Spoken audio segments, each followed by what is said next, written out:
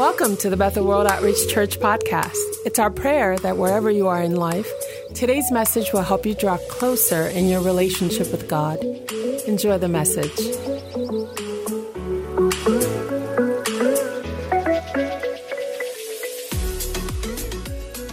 You know, even as we consider this opportunity that we get every week, we don't take it for granted. And so I want to give a huge shout out to our senior pastors, our Bishop Johnson, our First Lady, Pastor Chris, who just happened to celebrate a birthday a few days ago. So why don't you put your hands together? Why don't you make sure you cash app our First Lady a lot of love? You hear me? How many I would love to get some cash app in this season? You'll just love to hear that little cha-ching. Y'all know the sound that comes. Come on, don't act like you don't need this bread. But we thank God for our leadership, and we thank God for where we are as a ministry. Obviously, all around the world, we voted this past week, and we've been voting in regards to the major transition and change that the ministry is about to undergo by the grace of God. And, you know, for the last 30 years, we've been known as Bethel World Outreach Ministries International, Bethel World Outreach Church. And over the last few months, the Lord has been dealing with our leadership, and we've been focused in a renaming of the ministry. And the Lord placed Harvest Intercontinental Ministries Unlimited in the heart of our bishop. And we believe that within the next few months, this transition would have taken place. We're praying, you know, tomorrow, hopefully the results will be announced, and we will have a sense of where we are.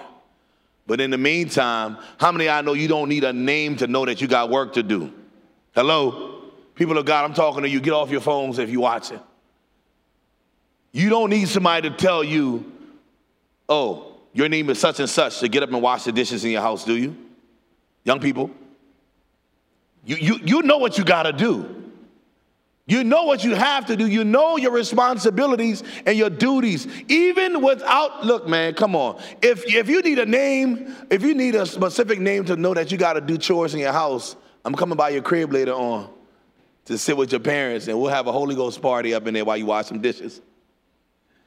It's very important that you understand that there's a work, say work, say work, say work. I know that's a bad four-letter word that a lot of people don't like to hear. Time to do some work, and we say, oh, no, I don't want to work. I want to chill. I want to relax. I want to just have some fun. I'm all for chill. God is all for chill.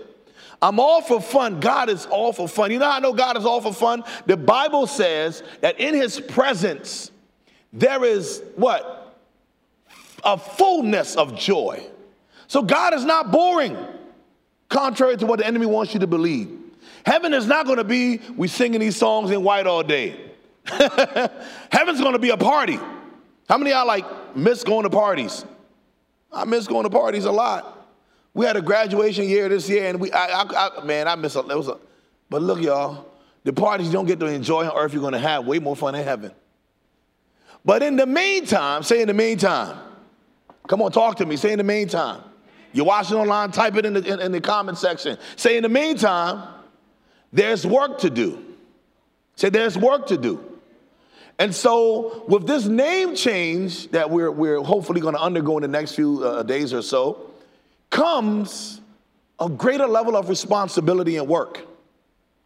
Because I believe, like Bishop has been saying, this name is not just a cosmetic effort.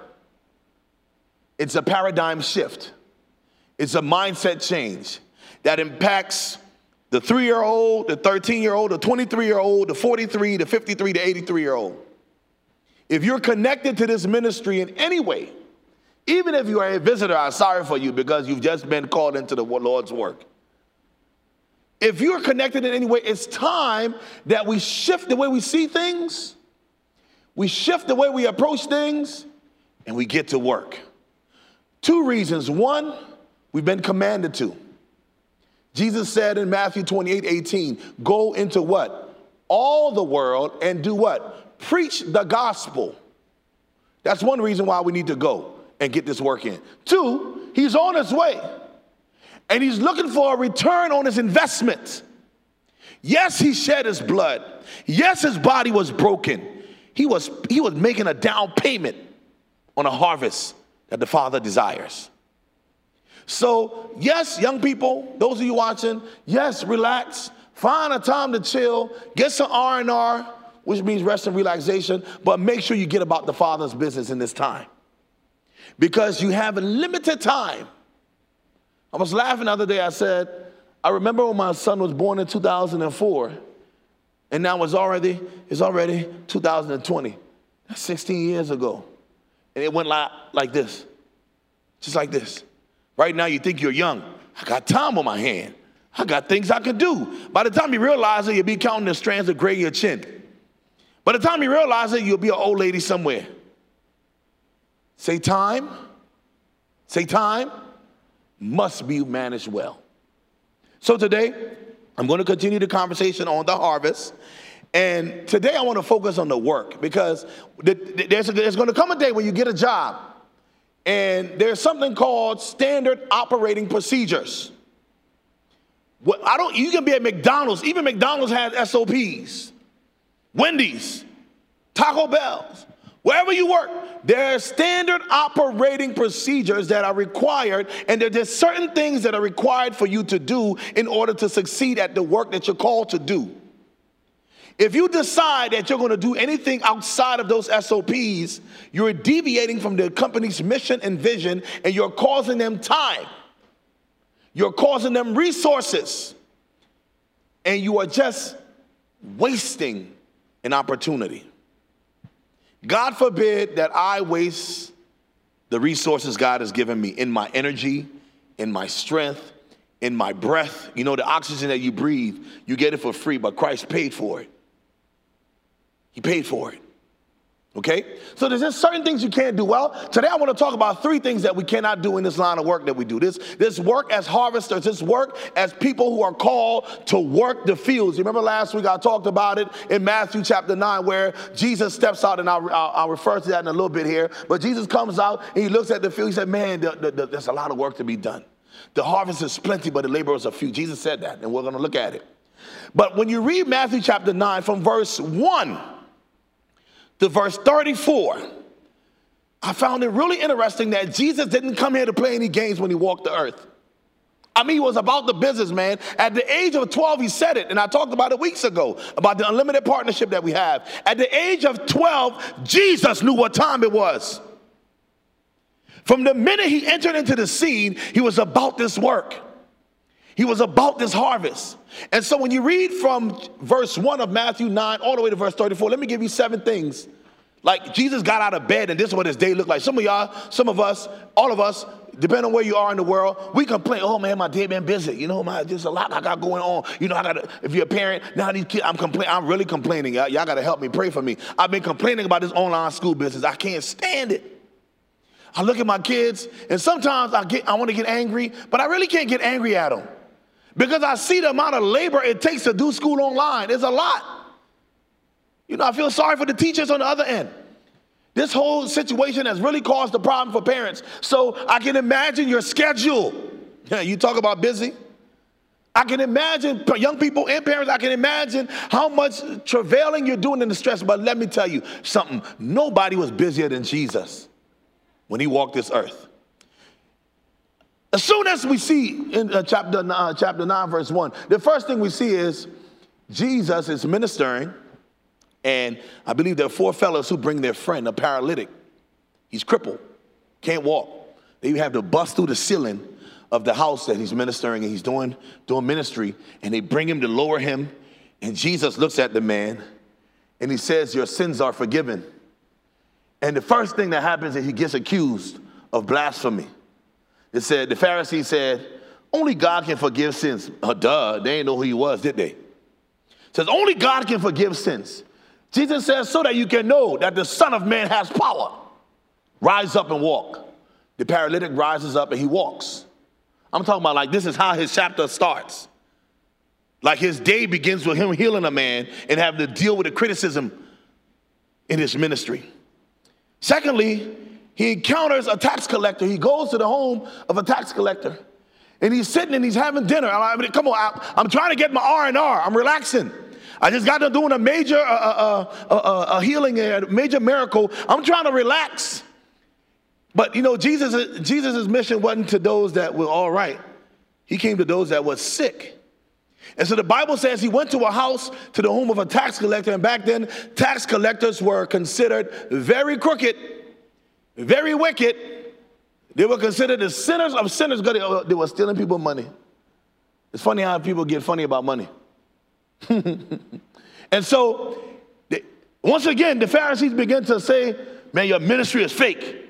After all, if you knew who you were hanging with, if you knew these people, if you knew how messed up they were, you wouldn't be with them. You claim to be a teacher. Look at you. And Jesus said, look, I didn't come to those that were well, or the well don't need I came to the sick. I'm talking about having a missional mindset. He said, look, I came to those that were broken. I came to those that are hurting. I came to those that need help. So he's already experiencing criticism for doing the work that the Father called him to do. Hey, stay with me. I'm going somewhere. Right after that, I'm talking about his day in chapter 9. Right after that, he runs into the disciples of John the Baptist, and they begin to question his religiosity. They say, how come we get to fast? We're disciples of John. But your disciples, they're eating and they're getting fat. They're enjoying all the chicken. You know, look, they are probably hating because they were eating. You know, they're over there hungry and starving, and they, and they're questioning Jesus. And Jesus said, look, how is it that you are requiring the guest of the bridegroom to not have a meal when I'm here? A day is coming where you won't be required to fast. But today, they're resting with me, they're chilling with me, so just let them be. I'm talking about the fact that people will question your mission. People will criticize you for what you do. This is nothing strange. It's nothing new. They did it to Jesus just in chapter 9. Take your time and read Matthew chapter 9. They criticized him. These are the disciples of John speaking. Question him about fasting and what have you. Then right after that, you talking about you been busy lately? Let me tell you Jesus' schedule. Right after that, there's a synagogue ruler called Jairus that shows up. And Jairus comes complaining, and my daughter, she's sick. She's home, she's dying, and Jesus said, you know what? I gotta go do ministry, man. He could have just spoke a word, by the way, because he is the word that became flesh. He could have just said, little girl, wake up. But he decided to get up and go to Jairus' house to do ministry. He was willing to be discomforted for the comfort of others. Okay? And so he gets up and he's on his way to Jairus' house. And then while on the way, this is all in the same day, I believe. I want to believe. There's a lady who had been battling the issue of blood for 12 years, who pulls on him. And the Bible says, she said to herself, if I just touch the hem of his garment, I'll be made whole. And you know the story if you've read it before. She gets her healing. Jairus' daughter dies. All of this is happening in chapter 9. I'm hoping that I'm setting up this thing so you can see something. Okay? So he proclaims her wholeness, and he goes to Jairus' house. And he raises the girl from the dead. Talitha Kumi. Little girl, I said, rise.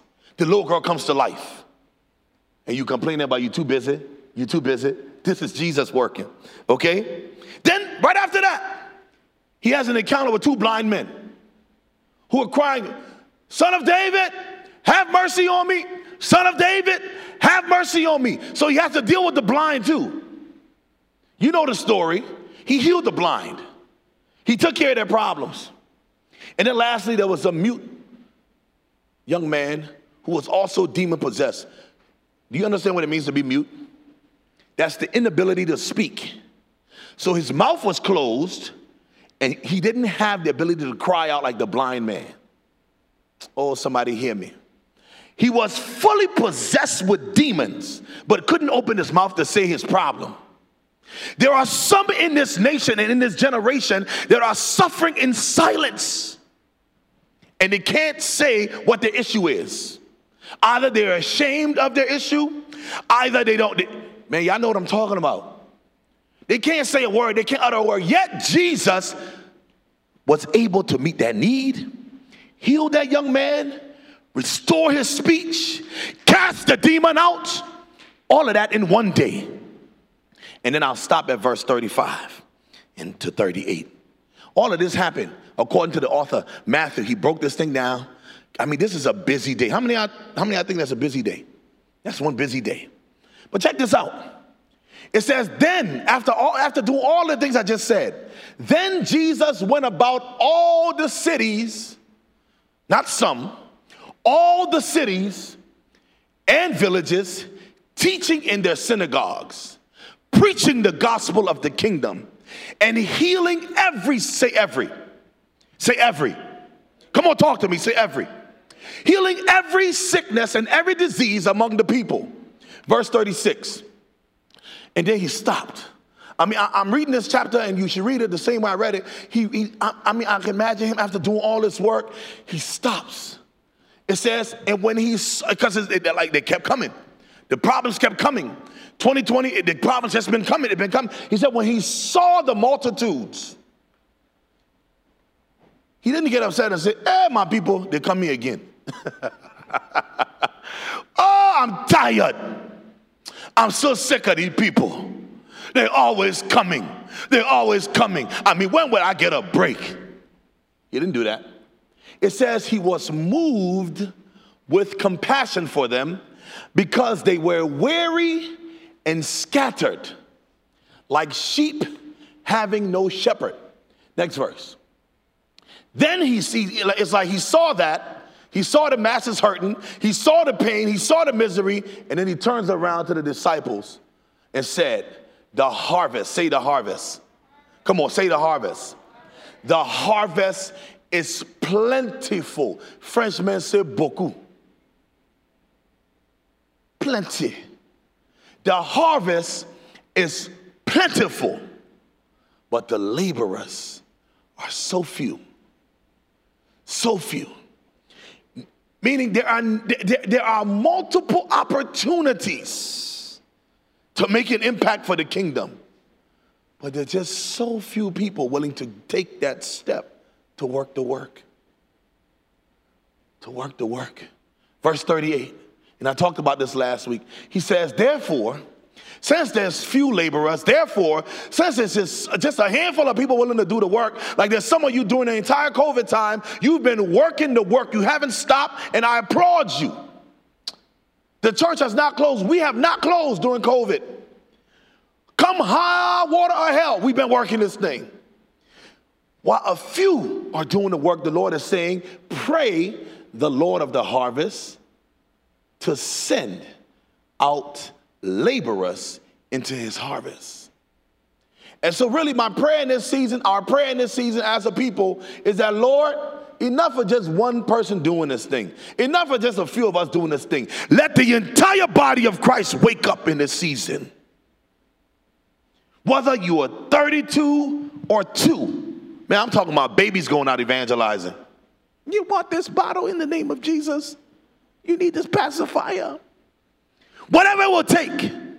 Because if Jesus then was able to stop in the midst of his busy schedule, in the midst of all of the activities, and I mean, he was doing ministry, man, doing ministry. Jairus' daughter, lady with the blood, I mean, doing ministry. We have no excuse in this hour. I'm going somewhere. Now, I talked about earlier SOPs, and I talked about things that you cannot necessarily do at a job that may hinder your productivity. And there's 3 things I want to touch this today. I want to touch. Because I think these 3 things are probably at the top of the list of things we cannot do at the work site. I mean, I know what I'm talking about. You know, certain jobs you go to and they say, thou shalt not pull out your cell phone. How many of y'all got one of them type of jobs? Even if thou pull out thy cell phone, thou will get a write-up. I'm so glad the Lord ain't writing me up, because I would be in trouble. Because I know I miss it sometimes, and I know we miss it together at times. But I believe in this season, he wants to remind you, he wants to remind me, there are just certain things we cannot do and we cannot afford to do. Because if we're going to be effective harvesters, if we're going to be about this harvest life, if we're not just going to be about a name change, but a mind shift and a paradigm shift, we've got to make sure that these 3 things don't show up on the work field. The first one I want to talk about is indifference. Say indifference. Come on, talk to me. Say indifference. Indifference. Indifference. What does that mean? It means a lack of interest. It don't affect me. It don't matter. Whatever they do in D.C., I'm in Montgomery County. They can kill each other in Southeast. I'm cool. That don't mean nothing to me. I'm good. I'm in my suburban area, and so, man, can they just be quiet on the news a little bit? Oh yeah, I know, but it doesn't. Listen, I'm gonna tell you like Mordecai told Esther. Mordecai said, "Girl, let me tell you something. If you don't intercede on behalf of your people, if you don't take a stand on behalf of your people, God is able to raise up somebody else to do the job. But how do you know you wasn't brought into the kingdom for such a time as this?" And I want to say to you, how do you know that God has not raised you up? I mean, some of you were born exactly on the day that you were meant to be born. And you are in this community, you are in this great nation, the United States. You're not somewhere else. You are in this place of influence and affluence. How do you know you wasn't brought into the kingdom for such a time as this? So for you to say, that's not my problem. You can't do that on a job site. You cannot have an attitude that says, that's on them, that's not on me. Okay, that's one. And we're going to dig into it a little more. Okay, the second requirement, or the second thing I would encourage you not to have on the work site as a harvester, as a harvest member, Bethel harvest member. Discouragement. That's one of the enemy's greatest tools. Oh, he loves to throw it at us as believers. Come on, y'all be real tonight. Be real. What is discouragement? To lose hope, a sense of, I don't matter, they don't appreciate me, after all that I do. Young people, y'all know what I'm talking about? Sometimes you feel discouraged when your parents tell you, do this, and in your mind you're like, but look at all the things that I did, and you haven't recognized that, so why should I do anything extra? God, look at all the things that I've done in this season. Look at all the things, look at all that I've been through. My prayer's still not answered yet, so why must I do more? And you're feeling discouraged because somebody hasn't applauded you. Somebody hasn't encouraged you. You can't bring that to the work field because discouragement will cripple you. It will literally shut you down. Man, come on. I've been married 20 years. When I feel discouraged in my marriage, I'm wide open for the enemy's attacks. I start looking at my wife sideways. If she's discouraged, she start looking at me sideways. We both start looking sideways, and we cockeyed and foolish. You cannot allow discouragement to become a part of your work, of the work environment in the kingdom. Okay? Third one I want to talk about is distraction. Distraction. Y'all know distraction. Okay? The dictionary says it's an object that directs one's attention away from something else. It's so easy to be distracted. My goodness. I think about Adam and Eve. Look, the Lord told them you can have 99.9% of everything in this garden. Are you listening to me? There were no prohibitions. I said 99.9999%. Whatever, any tree in the garden, you can have it. But this 1%, this one tree, you can't have it. Because if you do, that will be the day you'll be separated and you will die. Guess what? Miss Eve, walking in the garden, took her eye off what the Word of God said and placed her eyes on what the Word of God did not say. And you know the rest. We got coronavirus 2020. Sometimes I just want to go to heaven and say, look, Oma, what happened? Why did you allow yourself to be distracted? Distraction is such a wicked device of the enemy. Because it's as if to say you're driving 100 miles per hour into your destiny and something catches your eye and you immediately take your eyes off the road. What do you think is going to happen to your vehicle? Try that on the Autobahn in Germany. You will DIE on the spot. because you will miss your destiny. You will miss your destination. And all because you simply decided. I mean, can we talk about David real quick? Y'all know David, right? All the kings going to fight. David said, today I'm indifferent. Today I don't want to be bothered. David said today, you know what? They don't even appreciate me anyway. He was probably feeling discouraged. And then from his balcony, he was distracted. he saw Bathsheba. Oh, you'll get that in the future. And he said, man, my distraction has built an attraction that I can't stop. Are you hearing me? So those three things, indifference, discouragement, and distraction, you cannot allow it to be a part of the workforce. Now, I love this story that I'm getting ready to share because we see a young man who sets a perfect illustration of how to deal with the IDD, the id. For those of y'all that understand mental health challenges, id is an intellectual developmental disease. It stops you from thinking straight. It stops you from seeing straight. And the enemy wants to mess your mind up with this id, with this, what I just mentioned. He wants to mess you up in this year. A lot of, something I was watching on the news the other day, they said, because of the recent upsurge in the virus, that there's an upsurge in the mental health disease area. Like there's a lot more people now depressed, a lot more people now discouraged, a lot more people distracted, a lot more people just, the enemy wants you to be a part of that. But tell him, say, not today. Come on, say, not today. Say, not on my watch. I'm going to pay attention to what I've been told to do, and I'm going to fulfill my mission for Christ.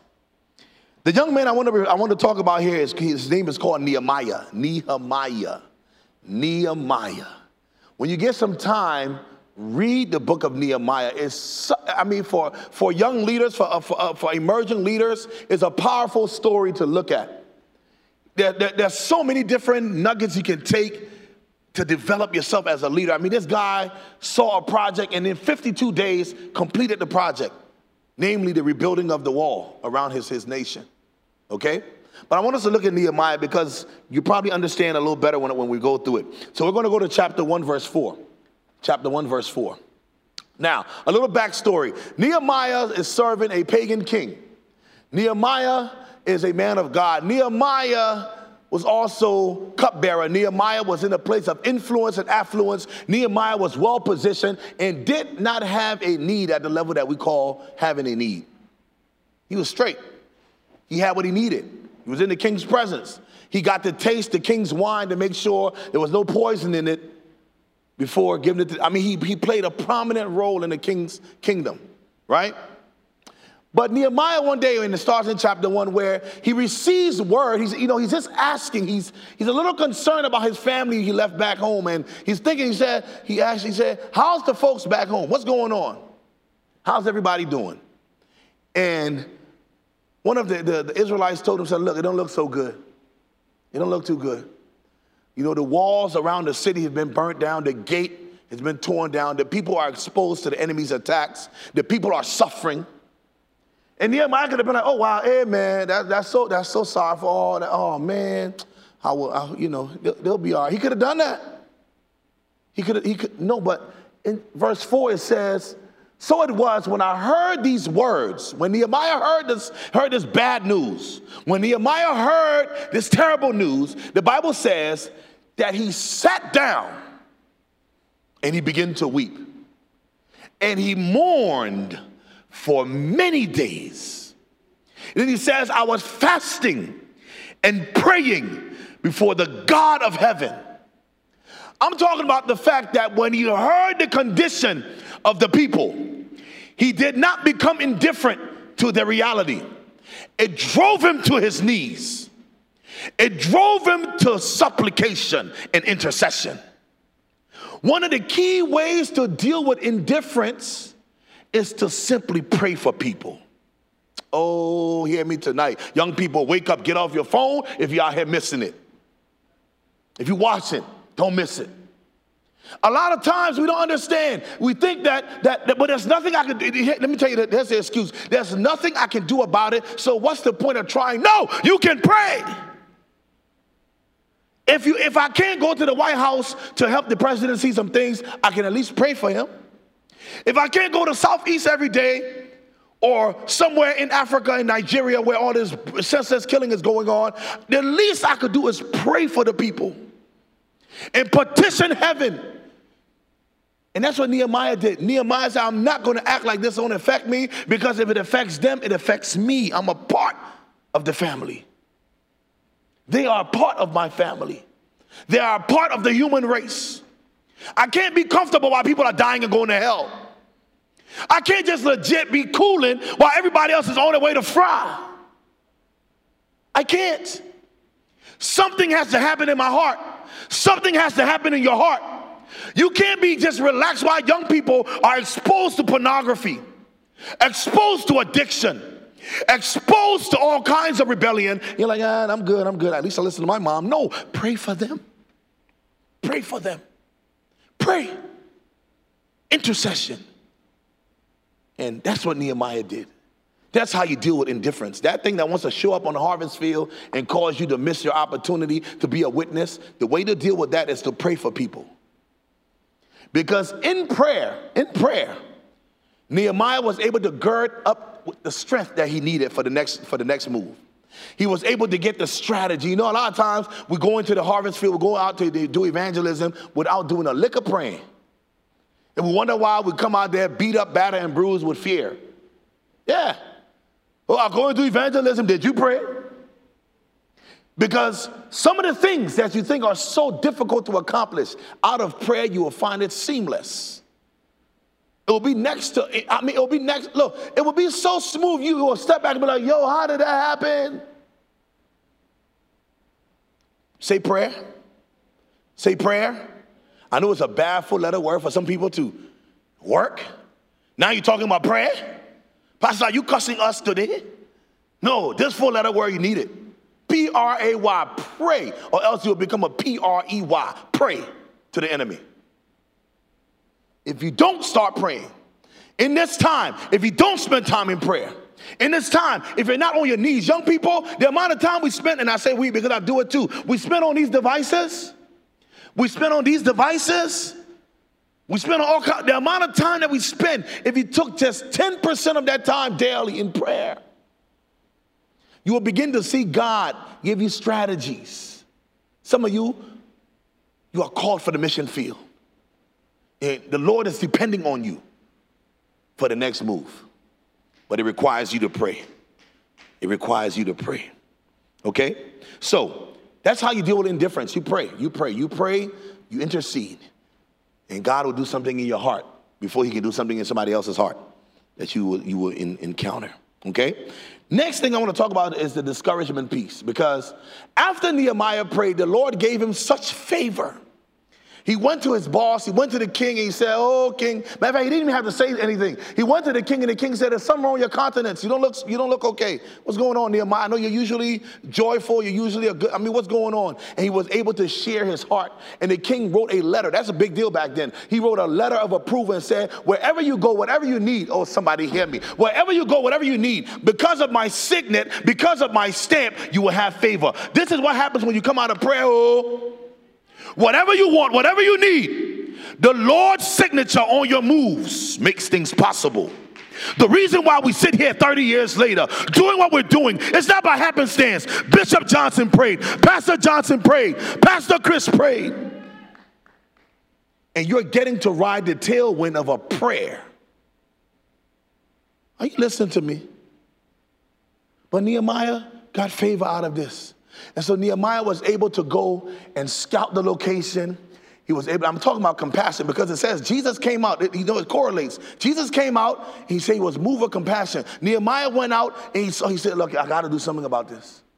I got to do something about this. But whenever you make up your mind to do something about this, the enemy said, I will do something about this. Yeah.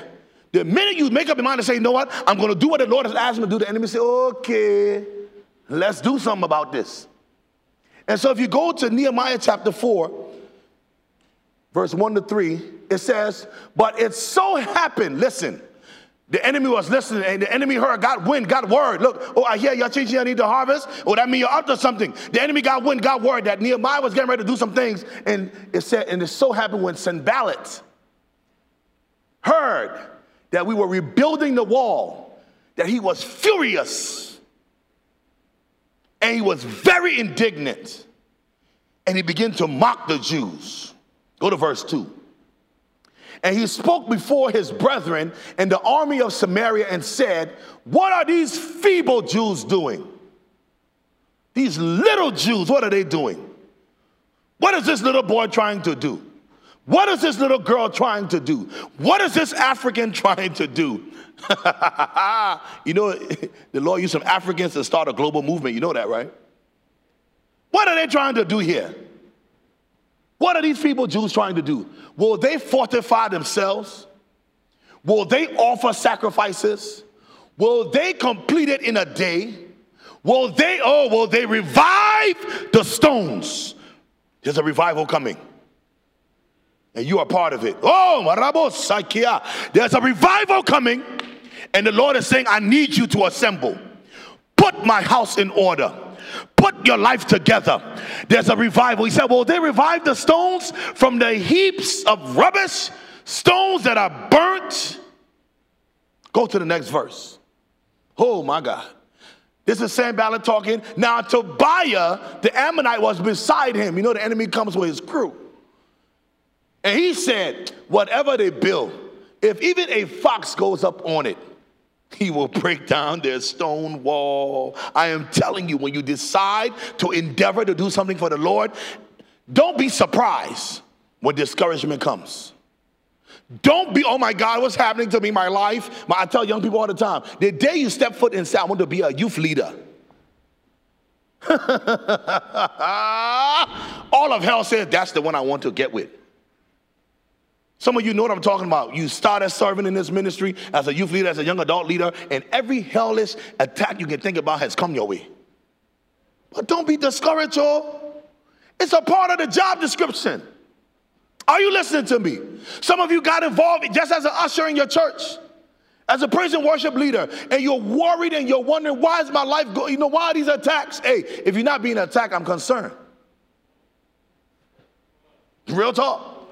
If you're not going under it, I'm concerned. You probably either not on his team or you're way behind the tree somewhere. I remember years ago when we went paintballing somewhere. I'm not going to say my pastor's name who went there that day. But some of y'all went on that trip, you remember. We were on the front line, baby. We were paintballing. If you ever been paintballing, you understand how the mugs hurt. We're on it like, we're shooting. And this one pastor, a good friend of mine, was way, I wish I could jump behind here. And he allowed us to shoot each other up. Then he came out clean with no shots. And he celebrated the victory. But man, you ain't even get to fight. What are you talking about? Don't be that kind. Where you're watching other people fight and labor and go through it. And you're sitting out with popcorn saying, man, y'all really struggling out there, aren't y'all? Man, it's rough out here. This whole church ministry stuff. Hey, I don't know what you think this is, but there's something called the Bema Seat judgment. We're not going to go through the great white throne judgment. We're not. But we're going to face the judge on the Bema Seat. And that's the day of rewards. Don't be surprised when all you get is a little crown. It's like, I don't know how it's going to look. I'm just saying, my imagination's tripping. And you're going to get one of those this will be your crown. Thank you, Jesus. And walk away. God forbid. I want to be able to take a crown the size of New York City and I want to lay it before his feet. Oh, I want to be able to take what he has given me and return it to him. And what am I saying? I want to be able to take the energy, the resources, the opportunities, the open doors, and I want to be able to cause that to transmute into souls being saved. It has to be that way. And so when the attacks come, be encouraged. Don't be discouraged. Say, be encouraged. Don't be discouraged. Last one. I talked about distraction. Let's talk about distraction. You got to see this because the enemy know I couldn't get him with that indifference. Oh, I missed him. I couldn't get her with that discouragement. She's still doing the work. Let me try something else. The enemy always tried. The Bible says after Jesus got tempted, the enemy left, but he was looking for an opportune time. He's always, look, the guy, can I say this? The guy is good at what he does. Oh my goodness. He is really good at what he does. Why don't you start being good at what you're called to do? He's a master deceiver. Why don't you exercise the master's truth? He's a master manipulator. Why don't you begin to unction and function in the creative spirit he's given you? Begin to exercise what you can do in him, in Christ. So distraction, let's look at that real quick. Nehemiah chapter 6, verse 1 to 4. Nehemiah chapter 6, 1 to 4. Let's look at it. Chapter 6, verse 1 to 4. Boom, there it goes. So now it happened. Now, at first we heard about Tobiah and Sanballat, right? They said that ain't enough. We need to bring on an army. We need to bring on reinforcement. So it says, when Sanballat, Tobiah, and Geshem, these dudes' names will trip you out, the Arab, and the rest of our enemies heard that I had rebuilt the wall. I told you, he rebuilt the entire wall in 52 days in spite of the indifference that some may have had, in spite of the discouragement that he was receiving from the enemy. He did the work. And it says, our enemies heard that I had rebuilt the wall and there were no breaks left in it. Now, they're speaking about holes in the wall, but I want to say he took no breaks because he needed to get the job done. Jesus took 3 years to turn the world upside down with 12 young adults. 3 years, 12 young adults. I dare to imagine how many young adults are in this ministry right now. I just dare to imagine it. We're global, we're intercontinental. 3 years, 12 young adults. No breaks. Think about it. Left in it. Though at the time I had not hung the doors in the gate. Go to the next verse. Verse 2. That Sanballat and Geshem, now listen, Sanballat and Geshem decided, let's just talk to Nehemiah, because they're fighting thing, we're not going to be able to beat him. It says, sent to me saying, come. Listen, y'all, this is your enemy talking to you. These are the people that want to peel your cap back. The young people, y'all know what I'm talking about. They want to bust a hole in your head. Yet they are inviting him to say, come, Nehemiah. Let us meet together among the villages in the plain of, oh no, let me play with this a little bit. In the plain of, oh no. Oh no, bruh, I ain't going there. No, oh no. In the plain of, oh no, that don't even sound right. Oh no, I ain't coming there. In the plain of, oh no. But they thought to do harm to me. Or to do me harm. Next verse. Next verse. So I responded. This needs to be a response to distraction this week. So I sent messengers to them saying, I am doing a great work so that I cannot come down. Why should the work cease while I leave it and go down to you? I am doing a great work. Oh, listen to me. Why should I now decide to stop and give my attention to you? I am doing the Father's business. Why must I stop now and give time and energy to you? I am working the harvest. Why must I stop now and give my energy to you? That's what he's saying. But look at verse 4. You would think that was enough. But they sent me this message 4 times. Oh, you know what? Maybe this round we ain't get him. Let's try him again. Oh, we ain't get him. Let's try him again. This distraction never stops. You know that, right? Bruh, I'm a little older than a lot of young people in here. Just a little bit, right? A little bit. I'm claiming it in Jesus' name. You saying whom for? I struggle with distractions. I'm often distracted when it's time to pray. Have you noticed when it's time to pray, that one person you ain't talked to in so long? Hey, Pastor V, I was just thinking about you. Why are you thinking about me at 6 in the morning? I kid you not, it never ceases to amaze me. It's time for me to read my word, and now I really got to get away from reading on my iPad because I do so much posting on social media. When I go to open it on my iPad, all of the notifications and the responses that my flesh wants gratification, you know, go ahead and act like you don't know what I'm talking about. You want somebody to like that picture. You want somebody to like that post. You're distracted by the pleasures of the flesh.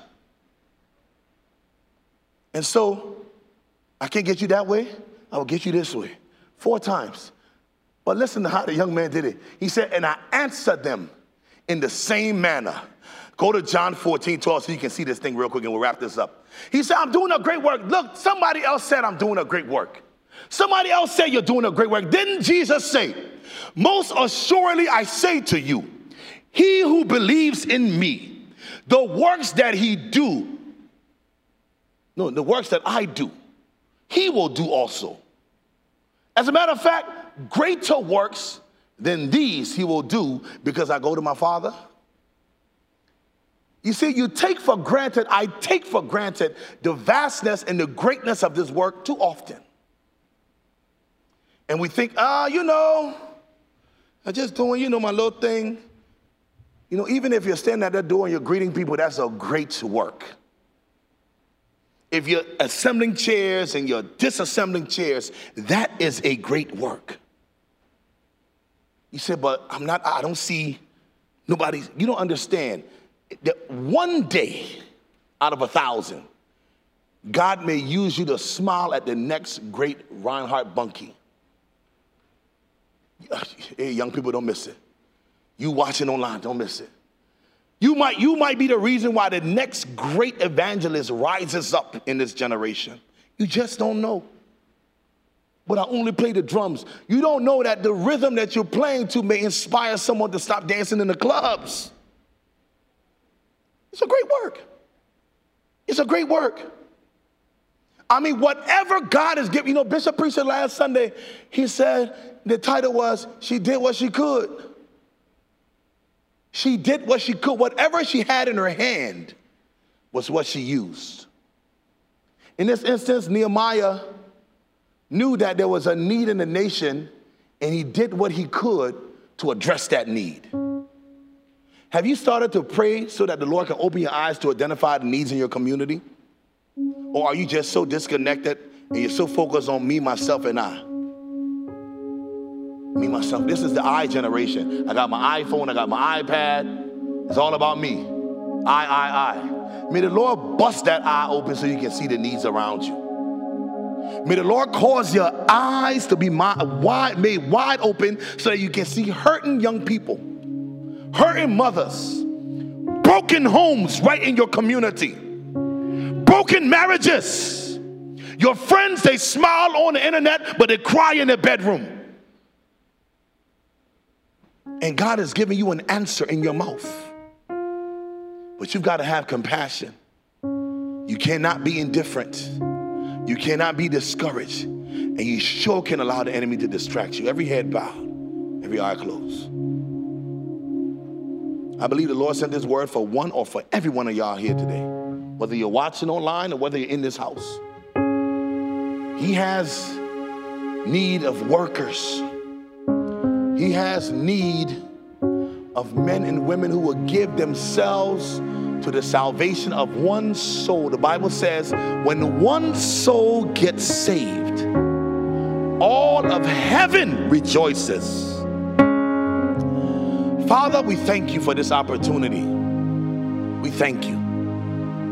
There's nothing that we've done to deserve it, yet you've given us an opportunity to work your field. My prayer today, your prayer today should simply be, Lord, cause me to see what you see in our world today. Cause me to hear what you hear in our world today. Cause me to feel what you feel in our world today. Let's just pray for the next minute or so, whether you're watching online. Let's make that our prayer, whether you're in this house. And Lord, we will be moved with compassion like never before. That we won't sit in our high, lofty position, Lord, enjoying the luxury of this nation or any place while people are suffering around us. Lord, cause our hearts to break with what break yours, to move with what moves yours. If you're watching today, you've never given your life to Christ, I want to give you an opportunity this moment to simply acknowledge him as your Lord, acknowledge him as your Savior, acknowledge him as the only means that you have to get to heaven. or to have heaven come to you, simply repeat after me and say, Lord Jesus, today I come and I acknowledge you as the only means to salvation. Lord Jesus, today I accept you and receive you as my Lord and Savior. Today I am thankful that you have received me into your family. It's all about you, and you deserve the glory. In Jesus' name. In Jesus' name. Let's just worship, y'all. Let's just worship. Let's worship the Lord tonight. Let's give him the glory. It's all about him working in you. It's all about him working through you.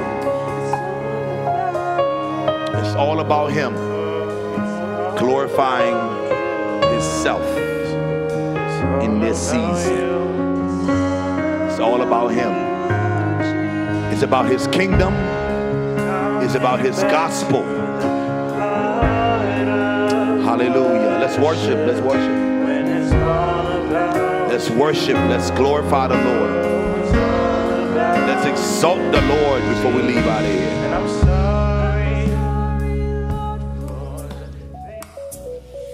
Thanks for listening today. If you love this podcast, please subscribe, rate, and give a review on iTunes. To learn more about Bethel or to support this ministry financially, please visit us at www.bethelcityofhope.com. You can also connect with us via Facebook or Instagram at Bethel City of Hope.